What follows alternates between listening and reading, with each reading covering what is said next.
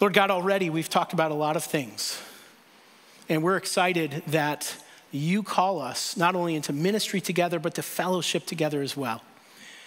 And Lord, we ask that in this time, as we open your word, as we look at what it means to recommit to you, and as we sort of unpack and hopefully redefine that for some of us, Lord, that Holy Spirit, that you would be our guide, that you would be our teacher, that you would be our instructor as we open your word this morning. We pray in Jesus' name, amen. We want to begin with this idea when it talks about recommitting, that recommitting, and obviously we're in church in the context of studying the Bible, we're talking about recommitting to our walks with the Lord, is about becoming the people of God, becoming the people of God. And so if you look back through scripture, particularly when we look at the Old Testament, you'll see that becoming the people of God, attached to this idea of renewal or recommitment, has a couple of things that are repeated throughout the Old Testament. One of them is this idea of going up to the house of the Lord, or coming to the people, gathering as the people of God and fulfilling vows and renewing commitments and renewing vows. And what's attached with that is not this sense of drudgery, but actually joy. Finding joy in going to gather as the people of God and recommit to the vows that we have previously made. You see that a lot in the Old Testament. And what's attached to that in terms of the practice of God's people in the Old Testament is the idea of sacrifice or offering, and one offering in particular. It's called a multitude of things in the Old Testament, but it's the peace or fellowship or free will or thanks offering. It's an offering that's uniquely attached to this idea of recommitting. So I want to go back to the Old Testament, and we're going to look at the peace offering specifically and three things about it. But I want to look at one of the first occurrences where we see this happen, where God's people gather to recommit, renew their commitment to God, and they come and they bring fellowship offerings before the Lord in this spirit of joy. Now, here's something that's really interesting as we're going to look at a particular narrative this morning. One of the first places, or perhaps the first place that this happens the most clearly, just happens to be Deuteronomy chapter 27. Now, why is that striking? Well, if you've been with us through the fall, we've been studying the book of Deuteronomy, and where we left off before we hit the Advent season is Deuteronomy chapter 26. And where we're beginning next week as we pick up Deuteronomy for the final 26 weeks is Deuteronomy 27. And this topical series we're doing right now, we didn't put this together until just a few weeks ago. In other words, the Holy Spirit is absolutely our teacher, because it just so happens that the very narrative where we see this clearly is in the very chapter that we're picking up with in Deuteronomy next week. And so we're actually going to look at the first part of it today as we talk about this idea of recommitment and renewal. So you can read along with me here. Deuteronomy chapter 27, we'll look at the first 7 or so verses. It says this: Moses and the elders of Israel commanded the people, "Keep every command I am giving you today. When you cross the Jordan into the land the Lord your God is giving you, set up large stones and cover them with plaster. Write all the words of this law on the stones after you cross to enter the land the Lord your God is giving you, a land flowing with milk and honey, as the Lord your God, your fathers, has promised you. And when you have crossed the Jordan, you are to set up these stones on Mount Ebal, as I am commanding you today, and you are to cover them with plaster. Build an altar of stones there to the Lord your God. Do not use any iron tool on them. Use uncut stones to build the altar to the Lord your God, and offer burnt offerings to the Lord your God on it." And here's our key verse: "And there you are to sacrifice fellowship offerings. Eat and rejoice in the presence of the Lord your God." All right, let me see if I can set the stage here. Number one thing that stands out is, you may remember in the fall, we had a sermon that was entitled Mandated to Celebrate. This is one of those places where God's people are told to have a party.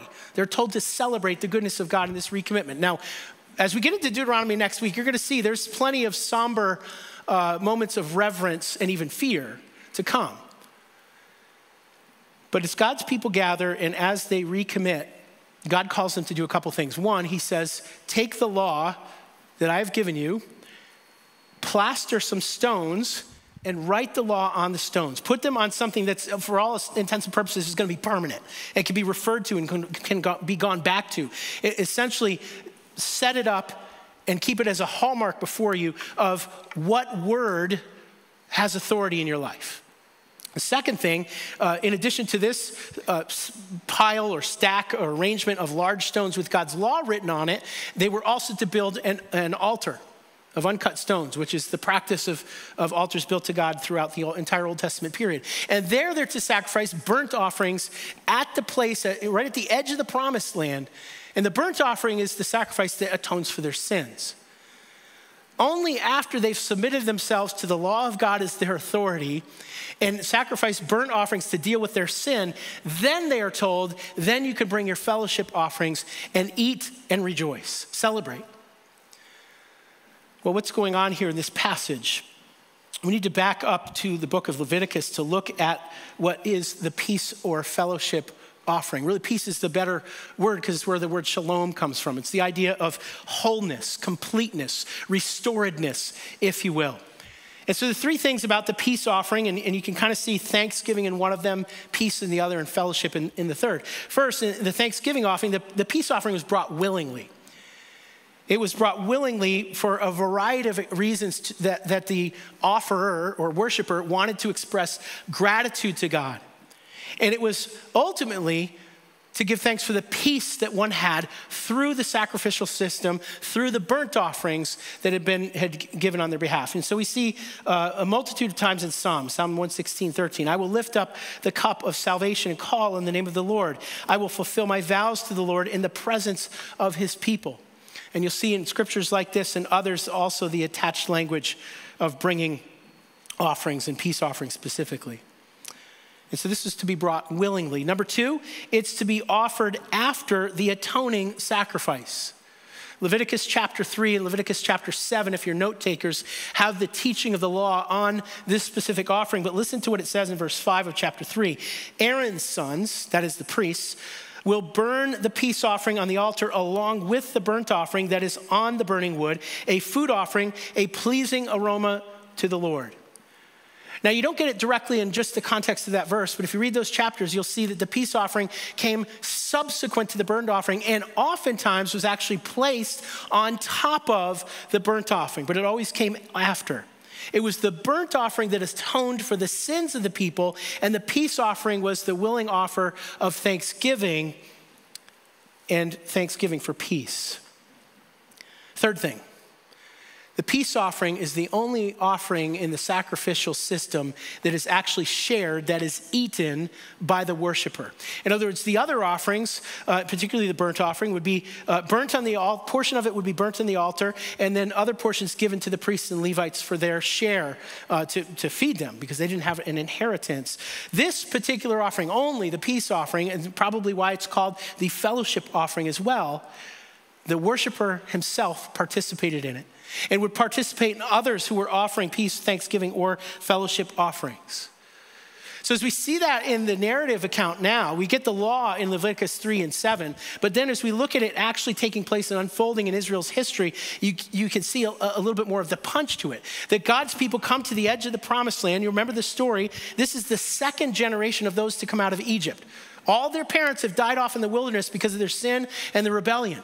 But this second generation, they're now at the edge of the promised land. They're about to receive the promised inheritance. And God says to do three things. Submit to yourself to the authority of my law. And even that, by the way, was done with a sense of joy. As we talked about in the fall, this is a God who actually makes himself known. We know who he is. We know what's expected of him. That is worthy of worship. And so there's to submit to God's law, number one. Number two, they're to build an altar and sacrifice a burnt offering and atone for their sins. And then after doing those two things, the idea in the language is here that then it's open for you to bring your fellowship offerings, your thank offerings, and then eat and rejoice. This is a communal gathering of recommitment, and there would have been energy and excitement and worship and gratitude that their sins were atoned for, that they had the law of God, that they could know God and know him as his people. And it's a powerful picture. As we talk about recommitment today, I don't know what the connotations for you are, but I know there's sort of this universal idea that recommitment just means I got to hunker down and try harder to stop doing that thing that I'm doing I shouldn't be doing, or to do all those things I should be doing that I'm not doing. Temporal things and spiritual things, right? Reading my Bible, exercising, stepping away from some sinful practice or addiction, whatever it is. I've got to work harder and trust and make it about myself, so to speak. And the peace offering in the Old Testament, particularly as we see it unfold in this narrative, shows us that the Old Testament saints were no more responsible for their own salvation than we are today. It was the blood of the burnt offering that paid for their sins.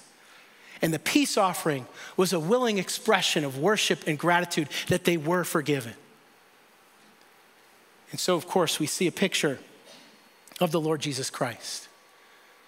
That he is offered, as we sang this morning, that his blood applied to my life provides me forgiveness of sins. So as we talk about recommitment this morning, whatever that's going to mean for you specifically, what we're talking about is an offer of gratitude to God for the forgiveness that we have, for his word that we have. And so that brings us to our big point this morning. The call to recommitment is not a call to try harder. It's a call to surrender. And I would add, to surrender joyfully.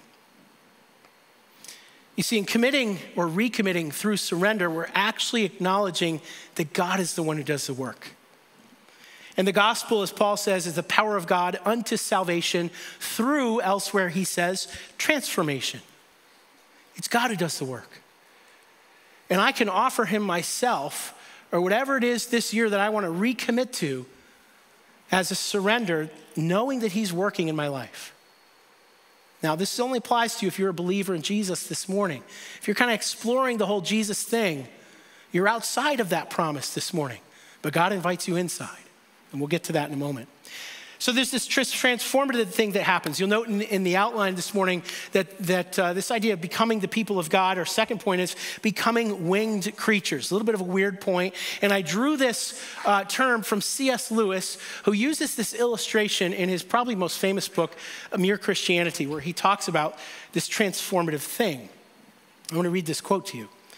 This is from Mere Christianity. He says this: mere improvement is not redemption. Though redemption always improves people, even here and now, and will in the end improve them to a degree we cannot yet imagine. God became a man to turn creatures into sons, not simply to produce better men of the old kind, but to produce a new kind of man. And Paul is, of course, C.S. Lewis is using the term man or men here in the broader sense, mankind or humanity. He goes on, it's not like teaching a horse to jump better and better, but like turning a horse into a winged creature, something altogether new, which of course could never have, of course, once it has got its wings, it will soar over fences, which could never have been jumped, and thus beat the natural horse at its own game.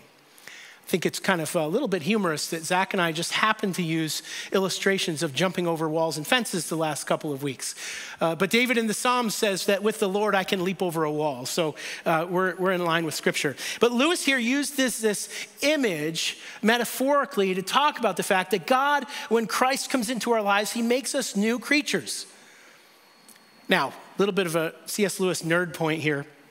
If you're a fan of the Chronicles of Narnia, you know that I think it's about 11 years later after C.S. Lewis, apparently they're related or something.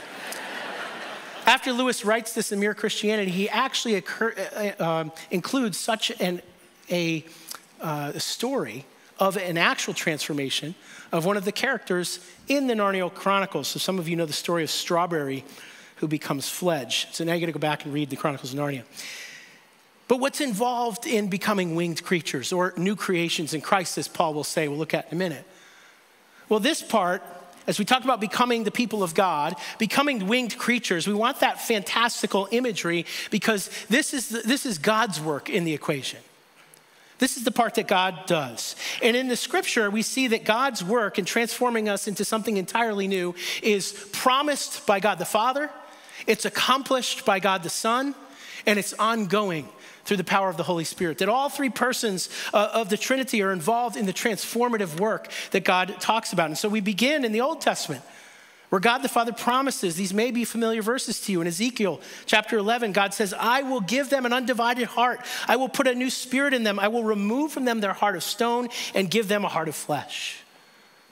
Or how about in Jeremiah, where the prophet says, this is the covenant I will make with the house of Israel after those days, says the Lord. I will put my teaching within them. I will write it on their hearts. I will be their God, and they will be my people. The transformative work of God in your life and mine is promised. It's been promised centuries before we were born, millennium before we were born. But it's accomplished by the cross of Jesus Christ and by faith in what Jesus did for us to provide forgiveness. That burnt offering in the Deuteronomy text pictures the sacrifice of Christ's blood that we shed about this morning, that we sang about this morning. And so Paul says in 2 Corinthians 5, therefore, if anyone is in Christ, if anyone stands on Christ, if anyone knows Christ by faith, or in John's gospel, he uses the language, if anyone has received and believed on Christ, if anyone is in Christ, Paul says, he is a new creation. The old has gone and the new has come. It is definitive. It has happened. This is the doctrine of justification. To be justified simply means that because of Jesus' death and the shedding of his blood on the cross, that I am right with God. I have peace with my Creator because of what Jesus has done. It has happened. I am a new person in him. But it's also ongoing. You know, in the doctrine of salvation, or what we call soteriology, there's the idea that we have been saved, are being saved, and will be saved. This is kind of what we're dealing with here. And so as we come to Paul's letter to the Colossians in the New Testament, Paul exhorts the Colossians from the standpoint of who they are in Christ to be doing things that are not like who they were before Christ. He uses life and death language. He uses doing language that's wrapped in who they are, doing wrapped in being. Listen to how he begins. He says, so if you have been raised with Christ, in other words, if you are his, if you are, as we just read in 2 Corinthians, if you are in him, if you stand in him, if you have trusted in him, if you are his, then seek the things above, where Christ is seated at the right hand of God. Set your minds on things above, not on earthly things. For you died, and your life is hidden with Christ in God. When Christ, who is your life, appears, then you also will appear with him in glory. Over and over, Paul is drawing attention to the things that we have in Christ already and exhorting us toward things that we should be doing or not doing. The next word, therefore, in light of who you are in Christ, in light of what we have in Christ, put to death what belongs to your earthly nature: sexual immorality, impurity, lust, evil desire, greed, which is idolatry. Because of these, the wrath of God is coming on the disobedient. Note that Paul is not mincing words when it comes to sinful behavior, even though he's saying that you have new life in Christ. He's real and authentic about sin. But look at the next phrase. And you once walked in these things when you were living in them. But now, put away all anger, wrath, malice, slander, and filthy language from your mouth. Do not lie to one another. Why, Paul? Since you have put off the old self with its practices, and you have put on the new self, and you are being renewed in knowledge according to the image of your Creator. The work of God in making us winged creatures, making us new, is promised in the Old Testament, accomplished in the cross, and ongoing through the ministry of the Holy Spirit. But how do we do this practically? Let's talk about real life. Let's look at some practical ways and tools of doing this. And I believe it happens, we're in a New Year series. We're talking about, starting a new year fresh, making some commitments or recommitments. And I think that as we think about that yearly, we need to acknowledge that happens by making some decisions, but it really is about surrender, and it starts with daily surrender. So I've included some really practical tools, because as we talk about becoming through surrender, now we're talking about our work. That is our cooperation with what the Holy Spirit is doing in our lives. You'll note in your bulletin that there's an insert. You can pull that out. We're going to look at that together. It's a double-sided insert. And the first side has a daily surrender, and the other side has what we'll call a rule of life. Now, if you don't have one, you can look on with somebody near you. If you're online and you're watching on our website, you'll get a link. We've got it. It's available digitally on our website, so on and so forth. So you can get that. But I'll kind of walk through that verbally first. So let's talk really practically. If recommitting is not about trying harder, but it's about surrender, joyful surrender, what does a daily surrender look like? Well, it begins with a time alone with God, or what some of you might call a quiet time, or daily devotions. It's a time where you come into each day and you surrender to the authority of God's word in your life and the work of his Spirit. And so what's before you, what we're giving you this morning, is just a suggested template. Maybe you have a really fantastic rhythm and routine for your time alone with the Lord, and that's great. Maybe you have no idea where to start.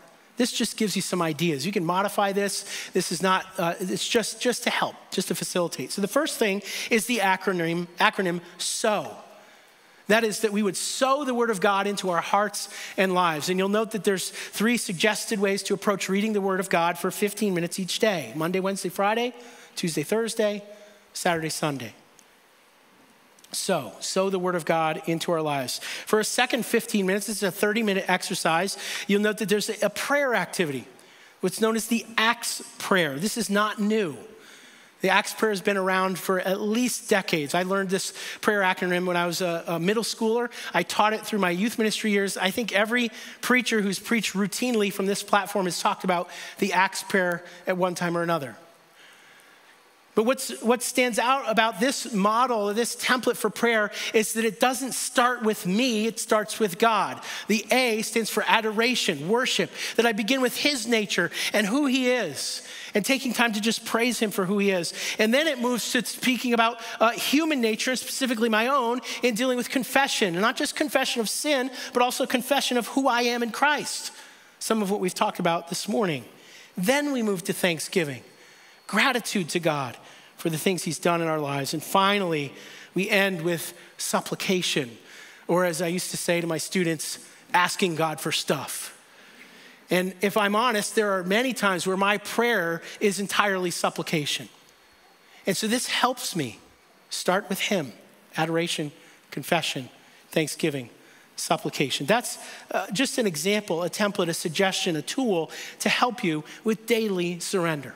Submitted to the word of God, submitted to the work of the Spirit of God through prayer. Second thing I want to suggest to you, and it's on the flip side of that insert, is what we call a rule of life. A rule of life, this really comes from Pete Scazzero's Emotionally Healthy Leader, is just a way of, and it's a great thing to do at the new year or start of a new quarter, a way of looking at your life and putting together a framework. Scazzero in his book calls it a trellis on which the rest of your life can grow around 4 pillars regarding prayer, rest, relationships, and work. Now, there's some redundancy and some overlap in prayer, but it's worth noting just the same. And so I've included 2 exercises here that are ancient in origin. These go back to the early church fathers. One is called the daily office, and it's times of spending set aside time 3 or 4 times a day during the prayer with specific focuses or foci. The second is a prayer of examine. It's ending my day with these questions of reflection and praying back to God and giving thanks for the day. Note that if you do the daily surrender to God and you do this, you make this first pillar of prayer part of your rule of life, you'll actually be beginning your day with prayer, praying throughout your day, and then ending your day with prayer. Powerful how that could change our lives if we were committed to that rhythm. Well, that brings us to the second pillar in a rule of life, and that is rest. Now, I won't spend a ton of time here because Zach preached an entire excellent sermon on rest. I encourage you to go back a couple weeks. You can listen or watch that. But let me just say this about rest, and I'll speak specifically about the idea of Sabbath rest. I practice the Sabbath rest on Mondays, and I would say I'm probably 75%, maybe 70%, you have to ask my wife actually, faithful to really honoring that Sabbath. But I use 2 operating questions to approach that day, either the night before or the day of. Just 2 simple questions. The first one is this: where will I find rest? What is something I can do today that's restful? Now, that doesn't necessarily mean sleeping until noon and just laying around my sweatpants. I'm not necessarily talking about physical rest, but what will I find restful, rejuvenating, recharging? Here's a general rule one cultural commentator put forward that's been helpful for me. If you work with your hands throughout the week, if your job and your vocation is working with your hands, you should Sabbath with your mind. But if you work with your mind or in relational type work, you should Sabbath with your hands. And so I find things restful like doing something with my hands, building things, doing projects, fixing things, so on and so forth.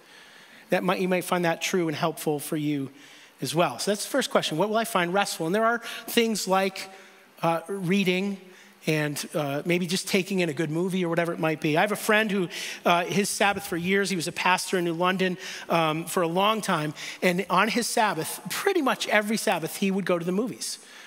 And I kind of chuckled and he goes, no, I'm serious. He goes, it's just me. Nobody knows I'm there. And I just shut my mind off and just enjoy a movie. And he did that for years. I'm a little too active for that particular rest practice, but it worked for him. So what is restful? Second question I ask myself is, what is something where I'll find joy today? Not trivial happiness, but joy. It might be a quiet breakfast with my wife. It might be tossing a football with one of my boys or some activity with one of my kids. I want to do something, at least one thing that day that just delights my heart. And this is beyond the things that I'm going to do in my quiet time and pursuing the Lord, of course. And that could be a variety of things for you. And some of you might have the ability to take an entire day. Maybe it's a third of a day to start, but just begin somewhere. Prayer, rest. Third pillar, relationships. Folks, this one's really important. We need to know our drains and our fills. And we need to prioritize the primary relationships in our lives. What do I mean by that? The drains are the people in our lives that we pour ourselves out. It's not exactly always completely one way or another, but in general, they're the people that when we spend time with them, we're investing in them. We're pouring out to them. The fills are those people in our life, when we spend time with them, they are filling us. They're encouraging us. By the way, some of the most powerful relationships are the ones where you walk away from and you both feel equally blessed. But the important point is to recognize if I'm spending all of my time with drains, I'm not going to be effective even for those people I'm spending time with. And if I'm neglecting my primary relationships, then I'm neglecting a bunch of stuff that the scripture tells me to do. And I will tell you, this is the one I struggle with the most. This is the one confessionally that I've blown the most. I have gone home day after day over the years with nothing left mentally and emotionally for my family. And it's something I've had to repent of. But if you are in the service industries, if you're in healthcare, if you're in social work or counseling, if you're in ministry, this is probably the one you struggle with. And the reminder from scripture is that I am no one's savior, nor are you. And if you concentrate on prioritizing your fills and your primary relationships, you're actually better equipped to help those who might be your drains, to be more effective, to be a good friend and a good helper and a good worker. Last one is work. Note that it's last. Now, this one is the one I heard over the last couple weeks, people saying things like, hey, these concepts sound great. It's not possible for me. Right? I've the responsibility that I have on me, the hours I have to work, the amount of kids I have at home, the load that's on me. And let me say this gently, someone who's lived through the season of raising 4 small children and who has a ton of responsibility on him, you can't just end with that. That's not a good answer. And it may be that you've got to talk to your spouse or your boss or your supervisor. And if you work in a secular context, take this to your supervisor and maybe you change the word prayer to faith. And you just say, hey, listen, I'm looking at my life as I head into this new year. And when it comes to my faith and rest and relationships and my job, I'm all out of whack. And studies have shown, boss, that if I have these areas balanced, I'll be a more effective and efficient employee for a longer amount of time. You got to help me here. I hope you don't get fired if you do that, by the way. But something's got to give. You will burn out. It's not sustainable if you're just... Now, there are seasons. In fact, right now the staff, we are doing an exercise currently this month where we're looking at the entire calendar year individually in our departments, but also for the whole church and the things that we're all involved in, and looking at that and saying, where are the 6 or 8 week periods where we're sprinting, so to speak? Where are the 3 or 4 week periods where we're walking or jogging? And where are the places where we need to be walking or resting? And we're scheduling that and we're putting that on paper now so that, number one, we can be more effective in the ministry here at the church, but number 2, we can be supporting and backing each other up and not sprinting for 365 days a year. God did not design us for that. We all need a rule of life. More we could say on that. We've been talking about rest. reflecting, and today recommitment. I want to read you 2 verses after this narrative where God's people come and they whitewash these stones and they put the law of God and they build the altar, they sacrifice the burnt offering, and they begin to celebrate and bring peace offerings. 2 verses later, Moses and the elders say to the people, "Be silent, Israel, and listen. This day you have become the people of God, the Lord your God." This is a curious verse. Now, first of all, I want you to notice the pattern. First, he says, "Be silent, Israel." Stop, rest, and listen. Listen to the Lord, reflect. And then he says, "This day you have become the people of the Lord your God." And that's curious. They're already the people of God, right? They're the Israelites. They're God's people. No, what he's saying is by submitting themselves in joy and willingness and reverence to God's laws, their authority, and putting those peace offerings on top of the atoning work of the burnt offering, they are, this new generation that's recommitting to the Lord, really his.